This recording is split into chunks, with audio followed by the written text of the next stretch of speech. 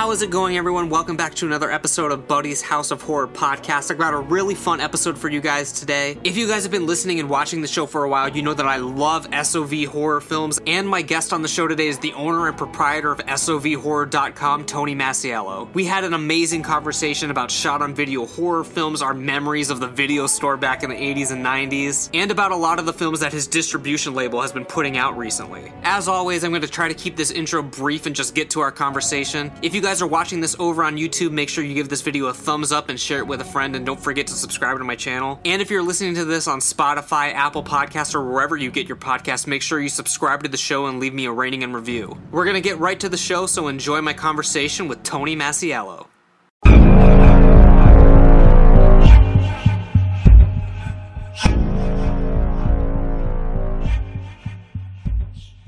Well, I've noticed that you've gotten a few test screener copies of some films that you're looking to put out in the near future. How's everything sort of looking so far, and what you've gone through? Oh, so far so good. So I actually do all the encoding myself on all of our discs. So I've been, I used to do it professionally. So usually I do a pretty good job, but every so often Replicator will screw up, and you know, you gotta redo a disc. But so far, so good. Yeah. I saw you like post it on Facebook, because you always like keep everyone updated with what's going on and stuff. What were the ones that you just got? I saw that you had like 2 of them that you were trying out. We actually just got 6 new ones in. Oh, really? So, yeah, 6 new ones. We got, let me see here. We got Amerikill and Dead Teenagers. Those are going to be coming out in August 13th. Those are both from Chris LaMartina, probably best known for doing Call Girl Cthulhu and WNUF Halloween Special. So those are his first 2 movies. So we have those in August. And then we also have September. So there's 2 of them. There's Bloody Red Lips of Blood, which is another, originally was a Warlock release, so another kind of old school throwback SOV. And then we're actually doing our first film release, which is Michael Lucas's Blood Orgy of the Leather Girls. So really excited to finally actually put out a real film. Oh, yeah. I don't want to be pigeonholed with just shot on video horror. To me, it's anything that's a cool movie is kind of what we like to put out. Yeah. And we have a few more too. Probably around October, we're going to be releasing Ron Ford's Monster History 101, which is actually an original film he actually put together for us. So it's one of our few original produced movies. And then we're also putting out a compilation of shorts by a young filmmaker named Gore Filth, and that one's called Backyard Gore. So we got some fun stuff coming out really soon here. Yeah, I'm excited for it. Of course, everyone listening to this, I'm talking with a new friend of mine, Tony Masiello. He is the curator, owner, and proprietor of SOVhorror.com. And just sort of doing my research on you, you got a pretty eclectic resume. You've done all kinds of things. You're a visual effects artist. You're a director. You've hosted several web series over the years. So just kind of give our audience just a general sense of who you are and what you're all about. You do a much better job giving yourself an introduction than I would. So. Well, yeah, I'm Tony Masiello. I'm pretty much the owner and operator of SOVhorror.com. It's a site that's dedicated to preserving the history of shot-on-video horror films. And recently we became a DVD label, so now we also put out movies. As far as my background, though, I grew up being a huge fan of horror movies growing up. You know, I grew up in the 80s when the video boom was going real strong, and you know, I'd have my mom drive me around to pretty much every video store in town to rent every horror movie I could find, and just became completely obsessed. And when my buddy got a video camera when we were teenagers, you know, he asked me to help him out, and realizing like, wow, we can actually make our own movies. Like, this is really amazing. And then discovering shot on video movies, which was another, you know, very inspiring thing.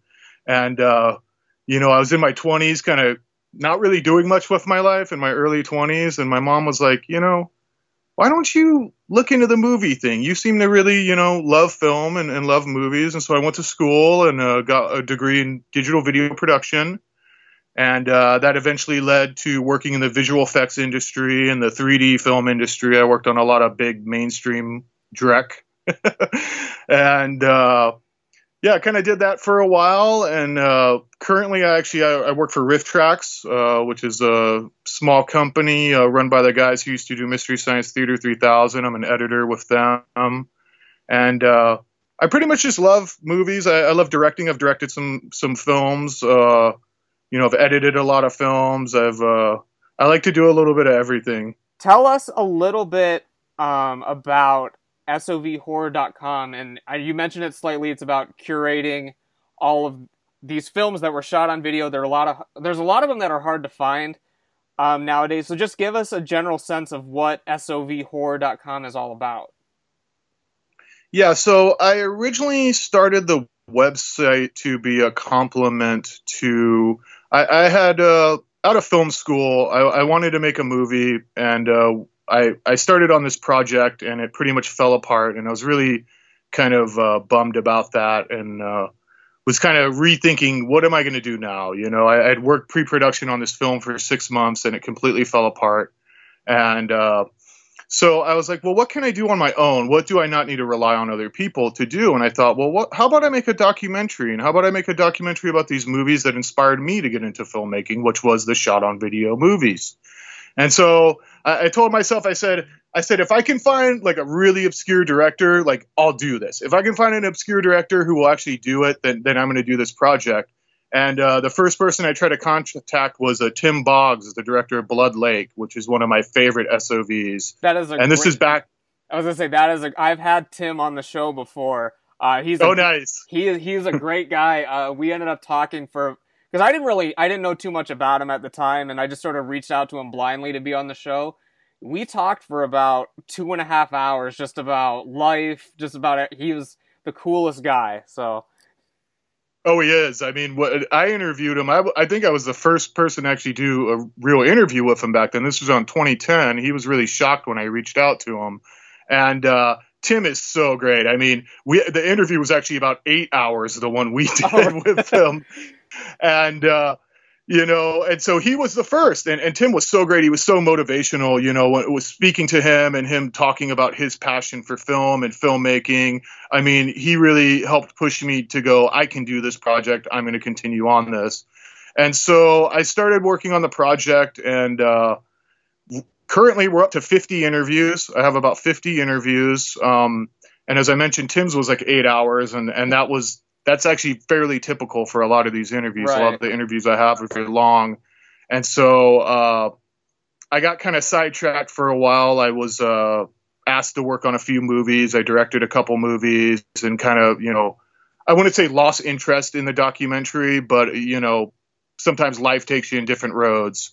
And so I eventually decided to turn it into a web series, because also I thought there's way too much good information in here for just one film. I mean, like I said, 50 filmmakers, hours and hours of footage, and me being a huge fan, I'm like, I don't want to make an hour and a half talking headpiece that doesn't give out the information and keep the history of these movies alive. Because that's a sad thing to me, is it's great that these movies are getting recognized recently and that it is a more recent thing. But, I feel the history is just disappearing. I feel like, there's not a lot of written stuff on this subject. There's not a lot of, video interviews. And like I said, it's great it's happening now. But to me, it was all about preserving that history. So I decided to turn it into a web series. And that's what the website originally was intended for. The SOVhorror.com was a way to put out that web series, SOV, The True Independence, which I'm still making episodes. I'm still doing episodes here and there. I mean, we're only up to, I think, episode 15 after 10 years. Yeah. But like I said, that's also because due to, directing other projects and getting asked to do other work, and now the DVD line. But we're also continuing to put out new ones. I'll give you guys a spoiler. The next one should be coming out next month, and that one's going to be covering Gary Whitson of Wave Films. So that one, it's a passion project of mine. It's, Yeah. So it doesn't only curate all these things. You have the web series going on. You've got merch available on the site. You can get all the DVDs, of course. You can get a pillow. You can get posters. There's all kinds of cool things going on over there. And your other web series, which I've seen a few episodes of, I'm a huge fan of, is the SOV and Beers series. Well, thanks. What can you tell me about that one? Well, that one was, the videos were kind of few and far between, and I was trying to find ways to create more content to help promote the DVD label. I mean, I'm literally a one-man business. Like, I pretty much do everything myself, with the exception of I have a great artist who I work with sometimes, Jason Gilmore from Bloodscreen Comics, and Richard Mogg, who wrote the great book Analog Nightmares, all about SOV movies, does some of our synopsises for us. But other than that, I pretty much do everything myself. So I was like, what's another way I can help promote and get word out about what we're doing? And so I was like, hey, I can start this web series. I love SOV. I love beer. So why don't I just mix the two together and, have a beer and have a casual conversation? And that's how I treat it. I'm an editor by trade, and normally I like to edit stuff and all that. But the SOV and beers, it's literally just set up the camera off the cuff, no edits, just trying to have a conversation about these movies that I love so much. Yeah. I relate to that a lot. We haven't done an episode in a while, but we did a show called Lost on VHS where we would just focus on all these films that haven't been released on DVD. You're trying to put me out of business a little bit here, putting all these on DVD. Oh, I'm just teasing you. But yeah, I think it's really important just to sort of preserve this history. And like with my show, it's done in like a comedic light. Like, we make fun of the movies a little bit, but it's all in good fun. And a lot of the people that have been featured in the film, like we did Blood Lake, and then Tim came on the show after he saw the review and stuff. And we've done like Death Row Diner. We've done like awesome. Fright House. Some of the classics. But yeah, speaking of preserving history, I mean, you were a child of the 80s. I was one of the early 90s.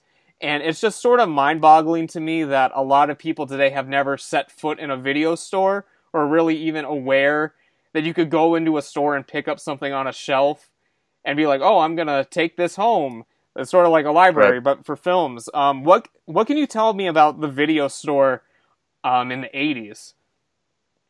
Oh, wow. I mean, the main thing I think of is magic. To me, the video stores were magical. I mean, I was a pretty rebellious kid. I didn't have many friends. I was kind of a weirdo, and the video store was kind of my place where, you could rent these movies, and, it's just so amazing. I mean, you'd walk around, you look at all the boxes, they'd have all the great standees out and the promotional things out. And it was just so magical. I mean, I pretty much, I've tried to make my house look like a video store because I just miss the video stores so much. I mean, they were such a special place to me. And I literally, like, one membership became 2, became 3, became 4. Next thing I know, my poor mother has to drive me around to every video store in San Diego, where I'm from. And, just trying to rent the weirdest of the weird horror films that I could find, Yeah.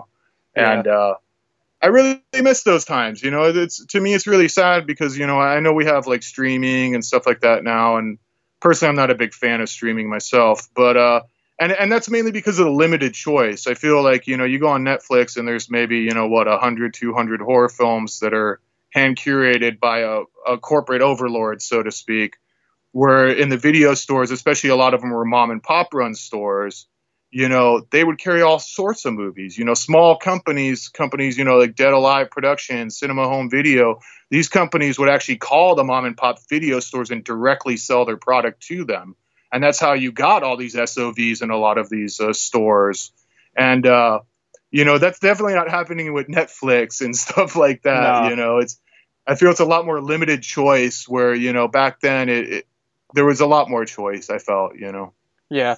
I feel like, for me, I've completely sort of made the jump with my music. I found that's a lot easier to stream. But like for movies, like as you said, it's very limited. And just looking behind you now, I see hundreds of VHS on your shelf, and I can guarantee most of those won't ever be on a streaming service, most likely. So I really don't think that physical media can ever really completely go away. But it's definitely not what it used to be, I guess. Yeah, it's more of a collector's market now, for the most part, Yeah. When did you first get into were you collecting the tapes from early on, or did you sort of get into that later? Because me, I sort of got into it late in the game, just a few years back. Like a lot of my tapes when I was a kid, I'd either gotten rid of or whatever. But have you held on to all your stuff the whole time?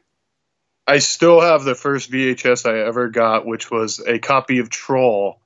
My mom and her friend had bought out at old video stores stock, and they were selling tapes at a swap meet along with other stuff. And my mom was like, "You can pick out one tape, and if it doesn't sell by the end of the day, you can have that tape." And the tape I actually found that I wanted Dawn of the Dead, that original Thorn EMI clamshell of Dawn of the Dead.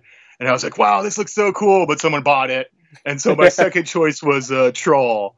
And yeah, I still have that tape. And, I immediately started buying tapes. And back then they were expensive. Like you paid a lot of money for like a beat up used copy. I mean, I remember going to like, I think it was Woolworths is what it used to be called. But like, it was like $40 for a used beat up copy, of Friday the 13th part 4, and, it took a lot of mowing lawns and stuff like that to start collecting these tapes. And then thankfully, as the 90s came, that's when you started seeing those SLP tapes, those tapes that were recorded in the crappier speed. And so a lot of those would be $10. You could go to a retail store now, go to Kmart or whatever, and buy a $10 VHS, which is like amazing, Yeah. So I continue to collect, but like a lot of people, when DVD came, DVD was like far superior. And so I started, getting rid of some of my tapes. And it wasn't until really I started noticing the video stores closing down in mass that I started really collecting VHS again, hardcore. And, I was getting tapes for 20 cents a piece, that are now probably hundreds, worth hundreds of dollars. Right. Are there any stores still around you that rent like DVDs and Blu-ray? One sec. Oh, no, you're good. Out there. Headphones. Okay. Hello? Yeah, I'm good. I can. Okay. Sorry. Yeah, So sorry. fine. My headphone jack's a little crappy on my phone here. That's okay. Are there any stores still around you that rent like DVDs and Blu-rays and stuff? I know the one near me actually just closed a couple weeks back due to everything that's sort of going on in the world. But are there any places still around you, like local places or anything? Unfortunately not. We had an amazing video store out here called Kensington Video. It was kind of the last video store pretty much in San Diego. And they closed shop probably about 2 or 3 years ago, which was really sad. The owners were really nice people. They had been there, since the early 80s. And they were one of those shops that had everything. On the bright side, when they closed, I got a ton of like great stuff for like no money. A lot of cool video store displays and, lots of cool tapes. And near the end there, they were literally selling 100 tapes for $20 was the deal. You could buy 100 VHS tapes for $20. That's crazy. And so I gave them many $20. Yeah. Bought many tapes. As I see behind you, I actually saw you're actually selling a bit of your collection, I heard. Yeah. Well, I have so many doubles. And like I said, when the video stores were closing down, I kind of saw the writing on the wall. And, I'm a dork. I'm like a lot of other collectors, where you like subtle differences in covers and stuff like that. You're like, oh, this one was put out in 86 and this one's 87, or, stuff like that. Yeah. So, I wouldn't mind buying doubles, and I'd buy doubles, all the time if they were very cheap. And so pretty much my garage is filled with doubles and extra tapes, that I don't have room for in my house. So, I got married, and, we're running out of room. So it's time to let some of those doubles go and find some nice homes, so yeah. Hoping to sell those off pretty soon here. What are some of your, I don't mean to go on about your collection or anything. I know you're a humble guy, but what are some of your holy grail tapes, like stuff that some of your like rarest ones that you're never going to part ways with? My rarest tape, and actually I might part ways with this particular one, but my rarest tape is I have a sealed copy of Tales from the Quadette Zone, which is Chester Novel Turner's second movie, the gentleman who made a Black Devil Doll from Hell. and I know that tape's worth a lot of money.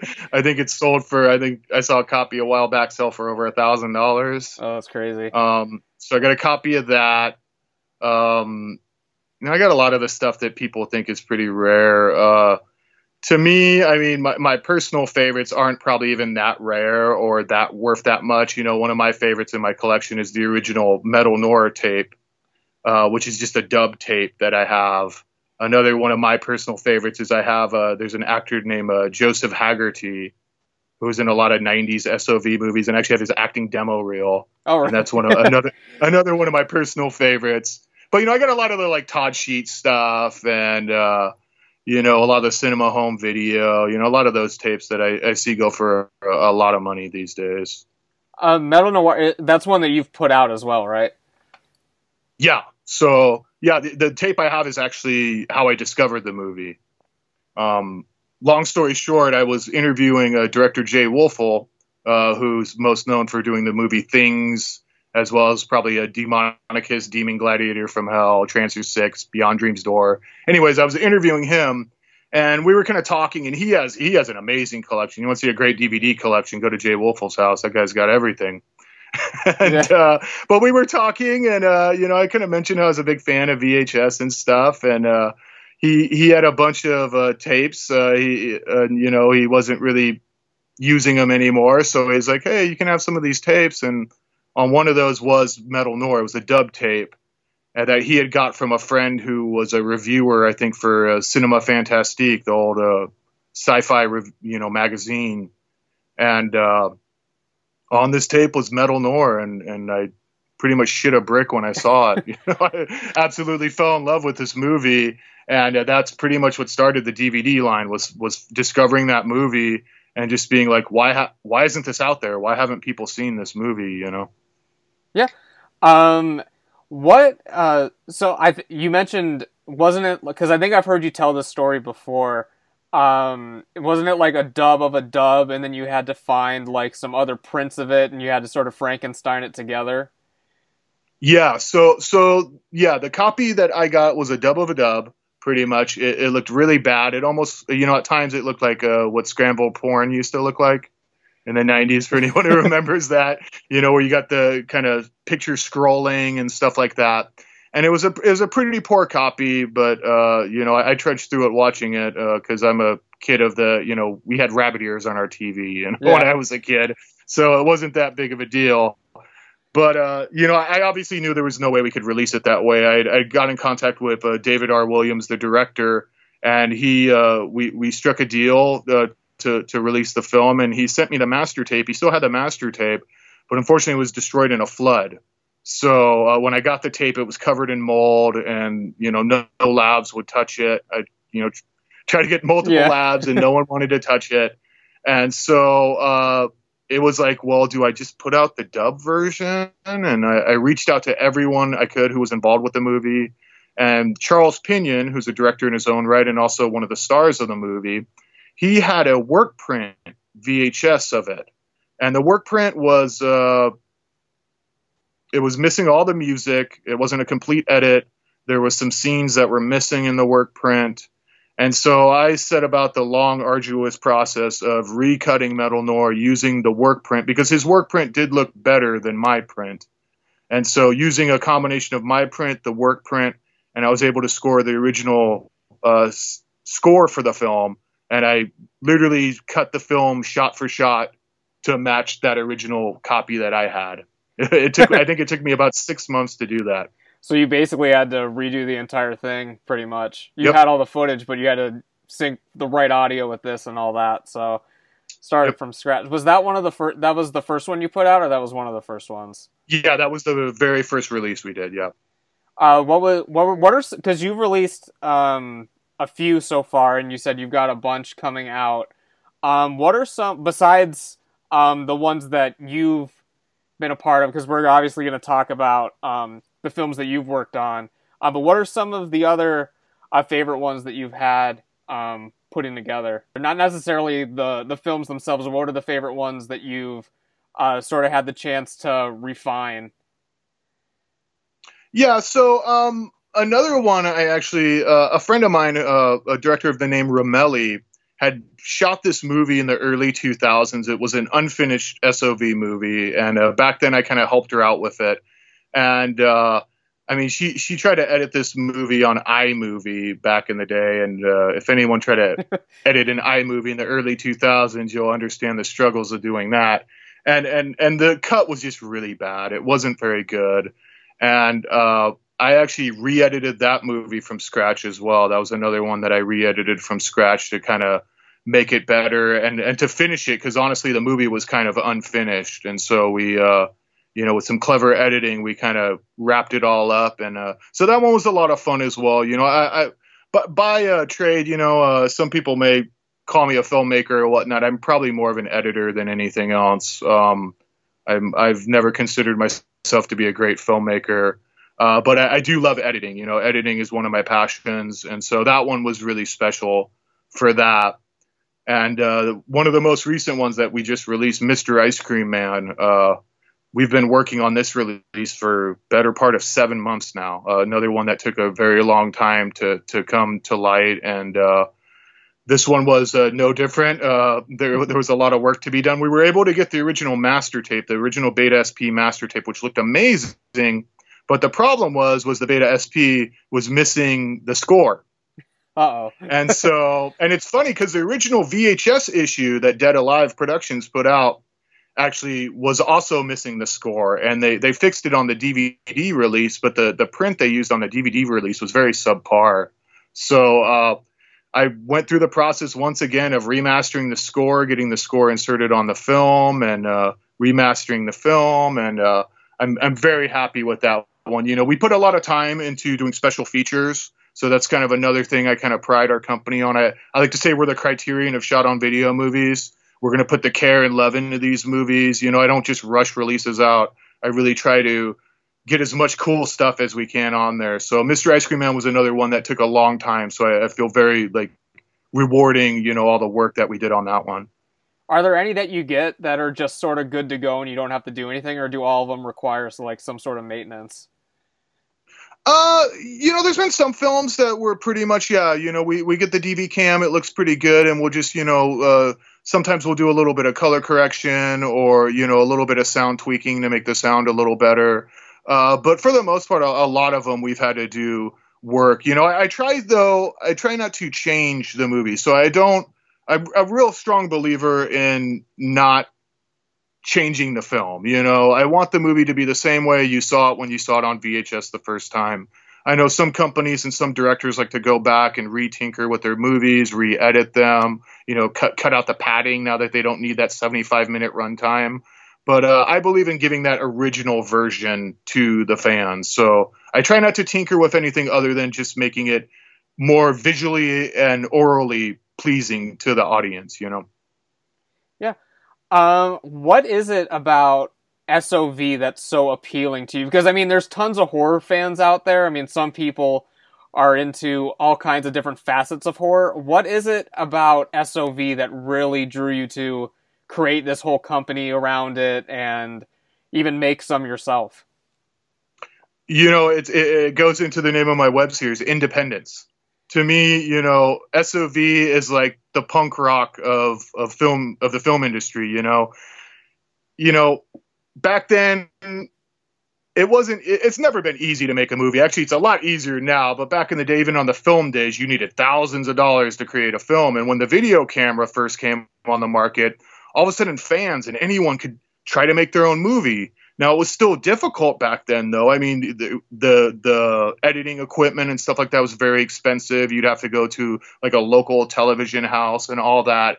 But, what I always loved about it is here are people who want to tell stories. Here are people, they have a vision, they have a story that they want to share with the world, and they can do whatever they want. They don't have a producer on their ass saying, oh, I don't think we can do that. I don't think, the audience is going to like that. Or, they're making the movies that they want to make. And you end up with so many weird, interesting films.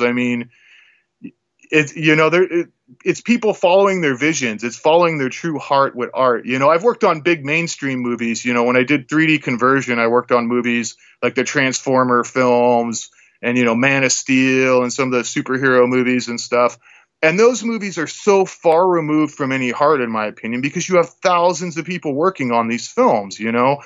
Maybe someone has a vision, but when you have 20 producers telling you to change this and change that, and thousands of different people working on the movie, it starts to lose its vision, and that's what I love so much about the SOV is it's small, for the most part, a lot of these guys were just people who loved film and wanted to make them, And of course, you still had your people back then, too, who did it only for money. I mean, there's always that group of filmmakers out there who are literally just trying to make a quick buck. But to me, for the most part, a lot of those guys, and it was very inspiring to me, seeing that, hey, I got a video camera. I can try to make my own movies, and these people are getting these movies distributed. So it kind of gave you that inspiration, like, hey, I can do this too, where, otherwise making films seemed completely unobtainable, of shooting a 35 millimeter film. Right. It's so much cheaper to do it. Just shoot it on video. Do you still have any of the stuff that you used to shoot when you were younger? Because I still have a lot of things that I made in the 90s. But another thing that I don't sort of like about this digital era was once I made the transition into digital cameras in like the early 2000s, my parents' computer ended up crashing when I was like 16, 17. So I lost so many films because no one thought about getting hard drives and stuff back then. But I still got all the stuff I shot on video. Do you still have any of the stuff that you shot? Oh, I have a ton of stuff. I keep all my master tapes, so I have master tapes for just about everything I do, and I back everything up on hard drives as well. I don't know why I save it all. I know most of it's garbage, to be honest with you. It took me many years to get any talent when it comes to filmmaking. But yeah, I still got a lot of that stuff. And, like in my movie, Zombrella House of Horrors, you see a lot of my early work is in that. We kind of repurposed some of that stuff to make fake commercials and fake trailers and stuff like that. And I want to transition into some of the stuff that you've had a part of. I know that you mentioned that you've had a bulk of your work in the 3D world working on some big budget stuff, just to name a few. I mean, you've been a part of like the Marvel films, like as you said, some of the Shrek films as well, Metallica. Is there anything that like sticks out to you that was just a super fun project to work on?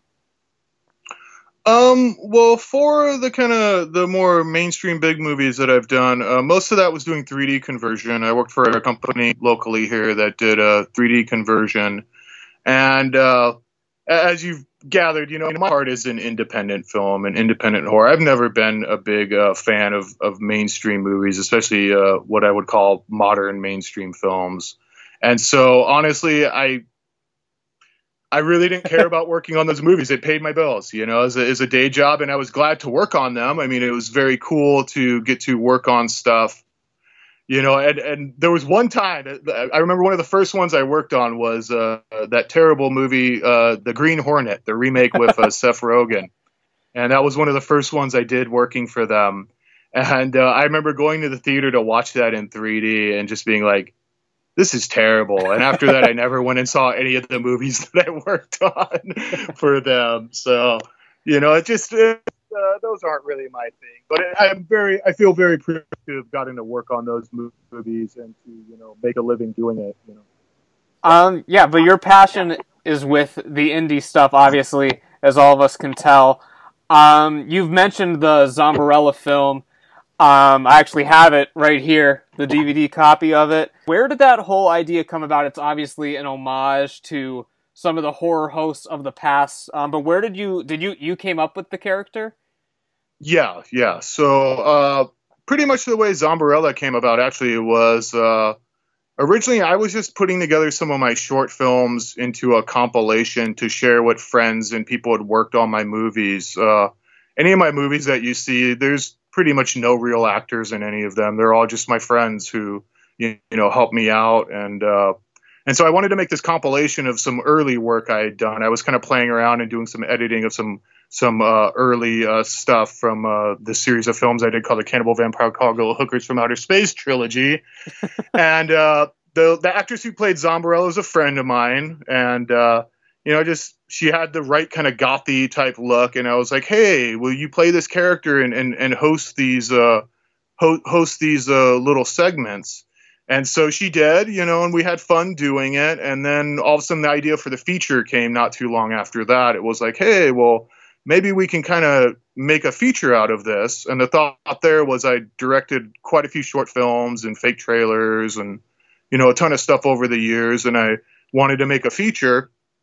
And so, I was thinking about, well, how can I put all this together and get it to feature length?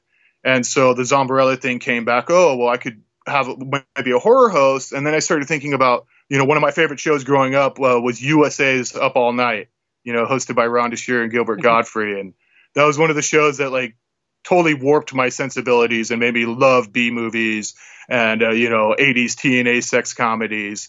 And so, one of the big things with those was the 1-900 sex ads. There'd be like 5 minutes of 1-900 sex ads in between and like psychic commercials. And so I was like, hey, why don't we do some commercial breaks? And so the idea was to kind of make it more like a USA Up All Night, except a fake satellite cable TV show. So you could have gore, nudity, and all that stuff.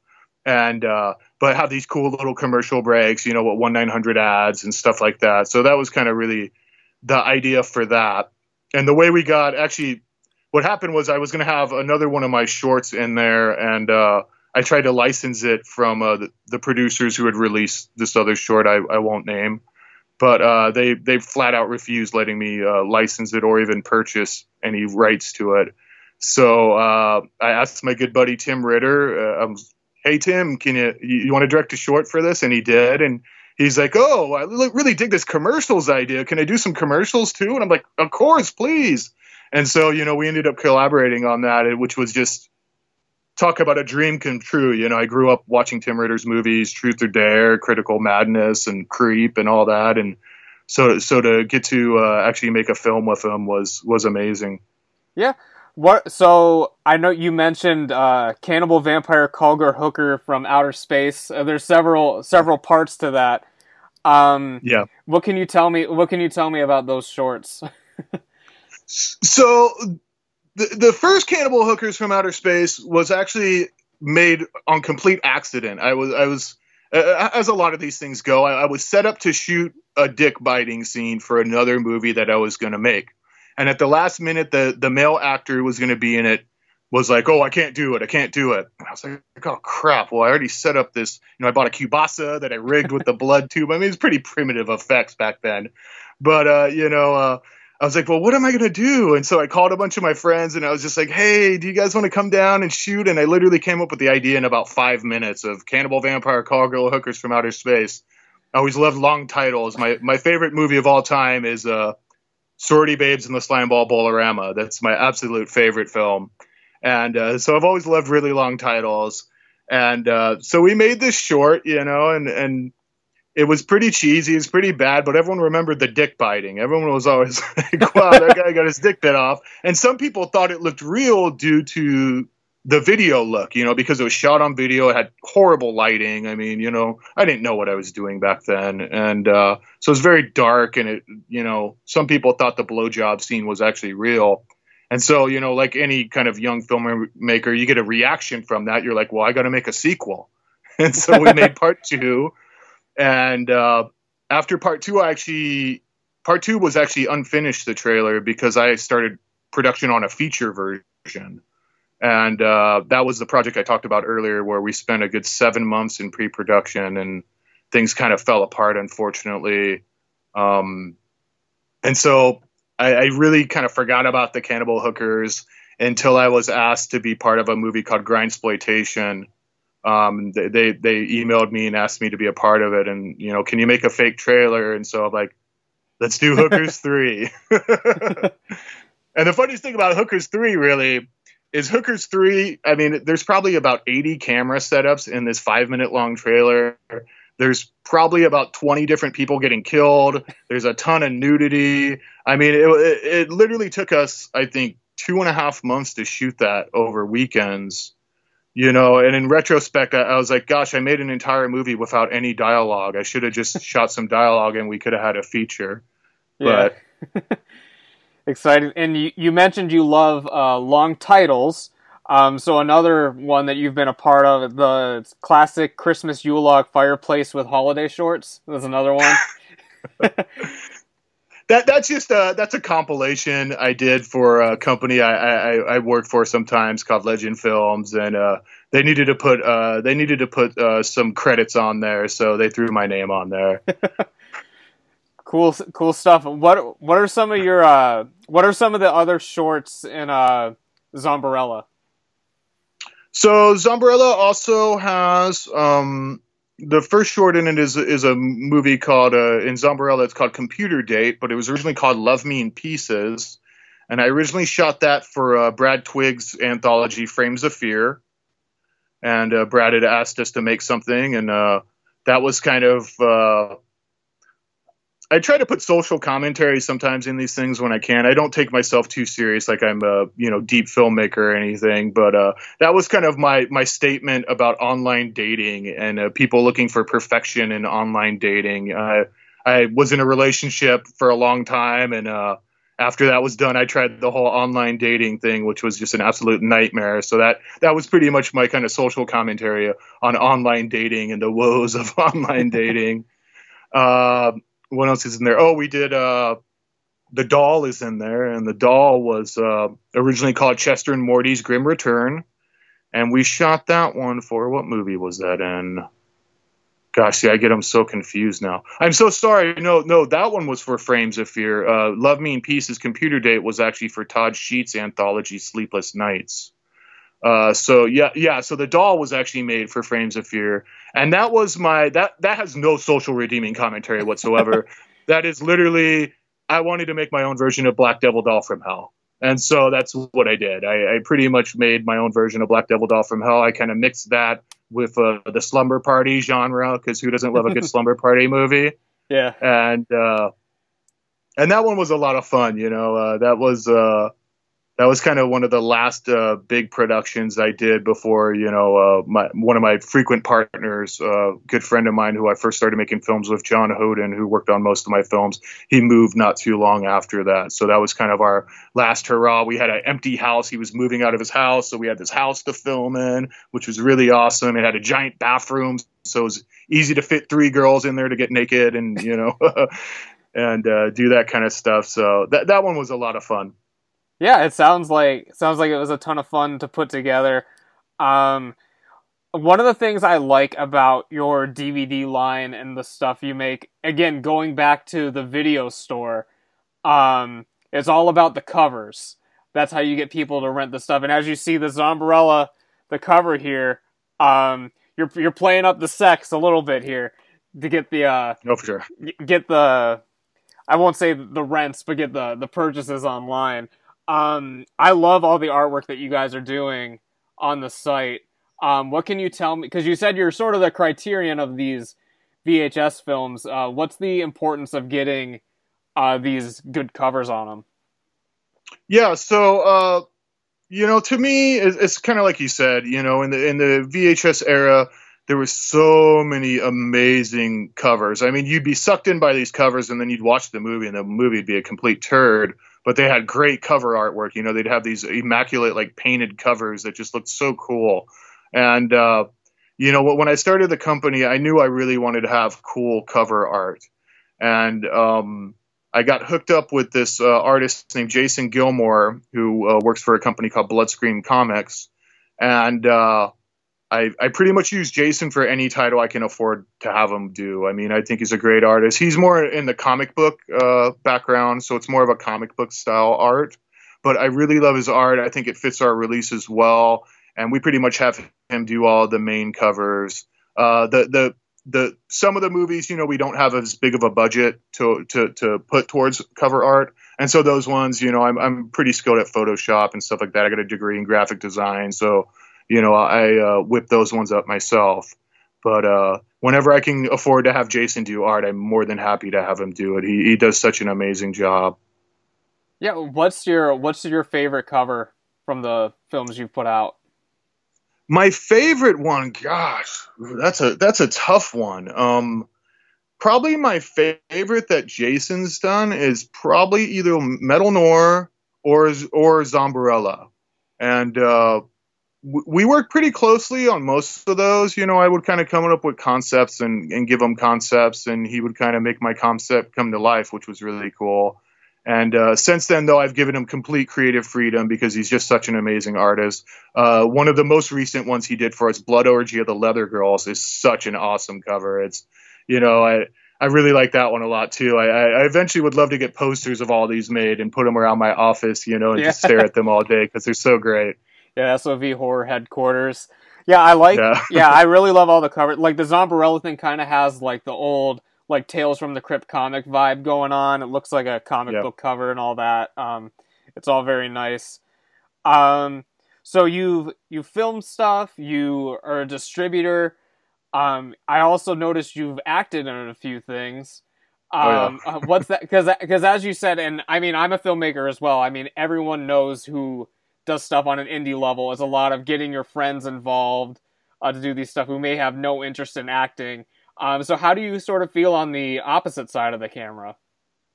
I hate acting. I absolutely hate it. I absolutely hate being on camera. I absolutely hate putting myself out there.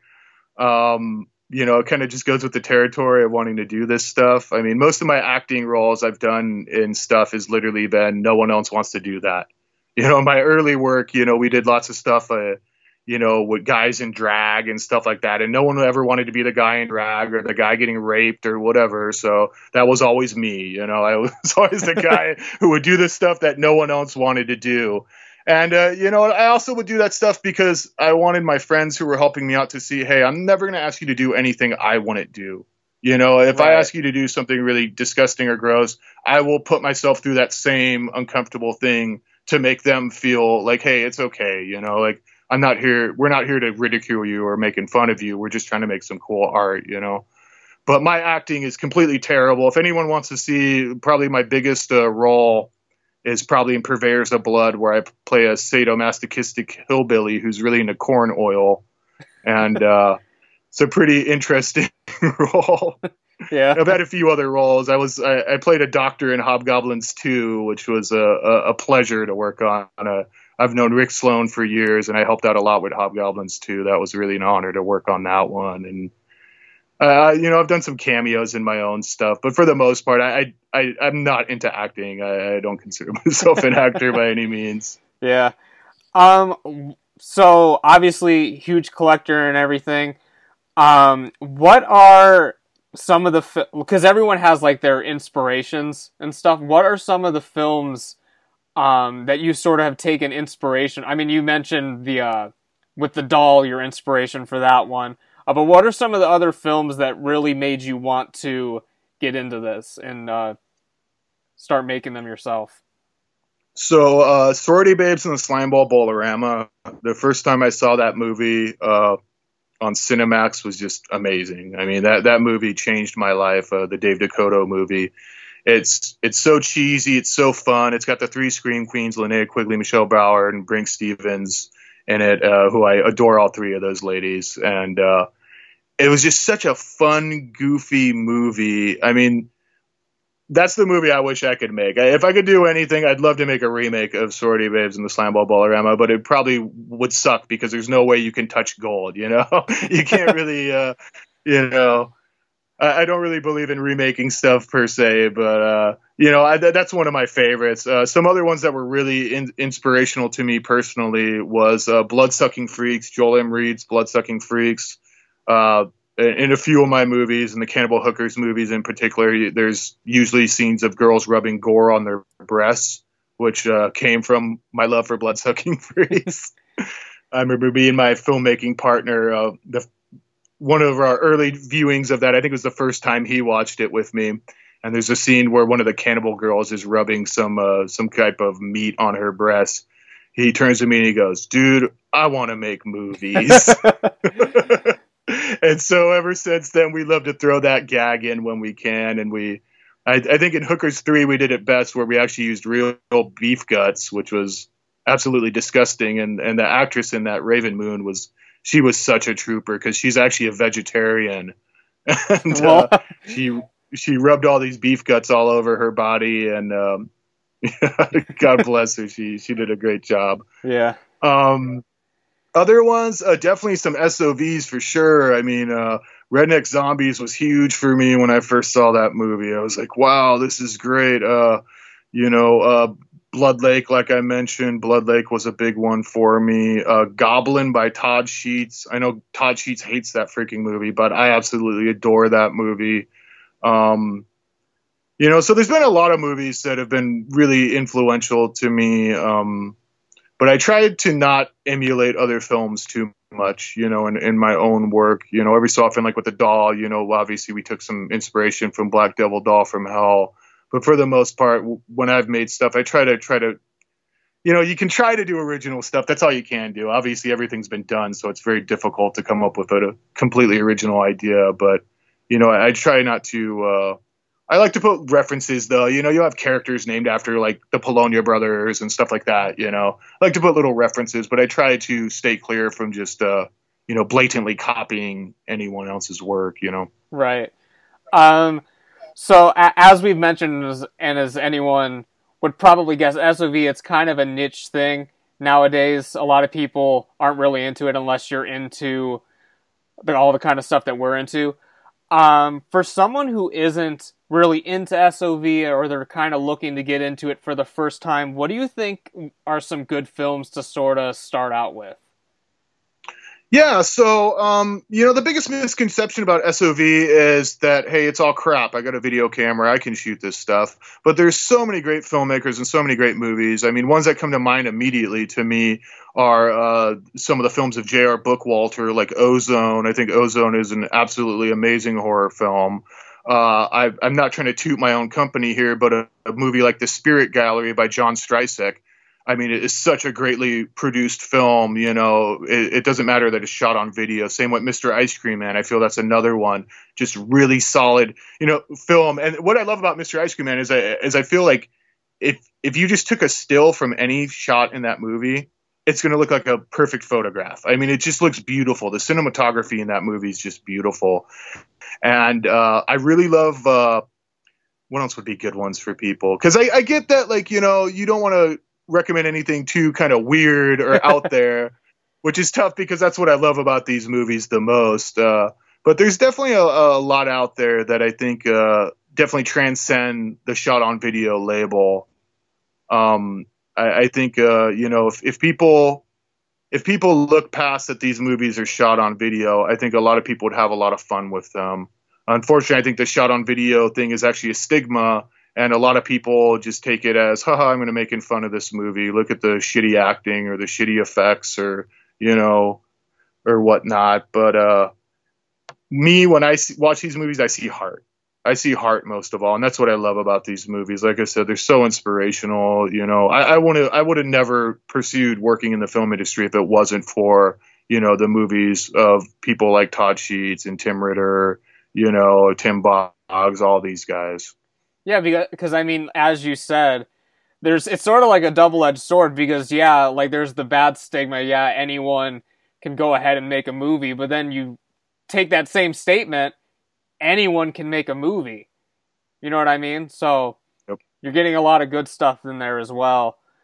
It's like any genre, I mean, I feel even with the regular horror genre, there's probably 80% crap and 20%, amazingness, and you gotta find those gems, and they're out there. Yeah, I mean, there's always the cheese factor, but I mean, if you can't look past, I mean, and a lot of that's like the appeal to a lot of these, like, you can sure. You can see a boom mic there, or right here, stuff's a little off or whatever, and that just adds sort of to the charm of everything. Sure. Yep. But yeah, so I guess sort of as we wind down here, sort of tell everyone where they can find you online. It's obviously sovhorror.com, where they can get copies of the DVDs and stuff. So just basically anything you want to plug, just go ahead and throw it out there. Yeah, so if anyone wants to, chat with me or anything like that, I always love talking shot on video horror movies when I can. I'm on Facebook. Just look up Tony Masiello. I'm up there. Also, we have a Facebook group called SOV The True Independence, which is for the web series, and there's a lot of shot-on-video fans and filmmakers in there. And we also have a YouTube channel. Like I said, we're constantly putting up new YouTube content, and you can find that on our sovhorror.com website, and just tons of new movies coming out. And, I have one rule of thumb with the company, and it's I only put out movies I like. So I'd like to think that I have good integrity with our company. I'd like to think people think like-minded as myself would probably enjoy most of our releases. So, open up your minds. If you're not into shot-on-video movies, I say give them a chance. Check out A Spirit Gallery or Mr. Ice Cream Man, or even like some of those other titles we mentioned, like J.R. Bookwalter's Ozone. I mean, a lot of these things are getting re-releases now, which is awesome. And open your mind a little bit, step outside your box, and check out some cool different movies. I think you could be pleasantly surprised by what you see. Awesome. Any last words you want to share with our fine audience here about SOV or anything? Just SOV equals love. I love SOV. I feel it's a genre that is just, it comes from love, it comes from heart, and it really shows, especially in the quality works of SOV. And to me, SOV is all about love. This company to me is all about love. I'll be honest, I don't make money with this company. I lose a lot of money with this company, but I do it because I love it. I do it because I love these movies, and I feel these movies deserve to be treated with respect, and I feel that they've been to some people, they've been a laughing stock. People watch them and making fun of them, and that's all they are. And hey, that's fine too. I can laugh at a good bad movie myself, but to me, I feel it's about love and respect, and that's what SOV horror is all about. So awesome. So I want to thank you for coming on the show today. I want to thank you for preserving VHS history. And yeah, just thanks for everything. Oh, thank you. It's so much fun. Thank you so much. I appreciate it.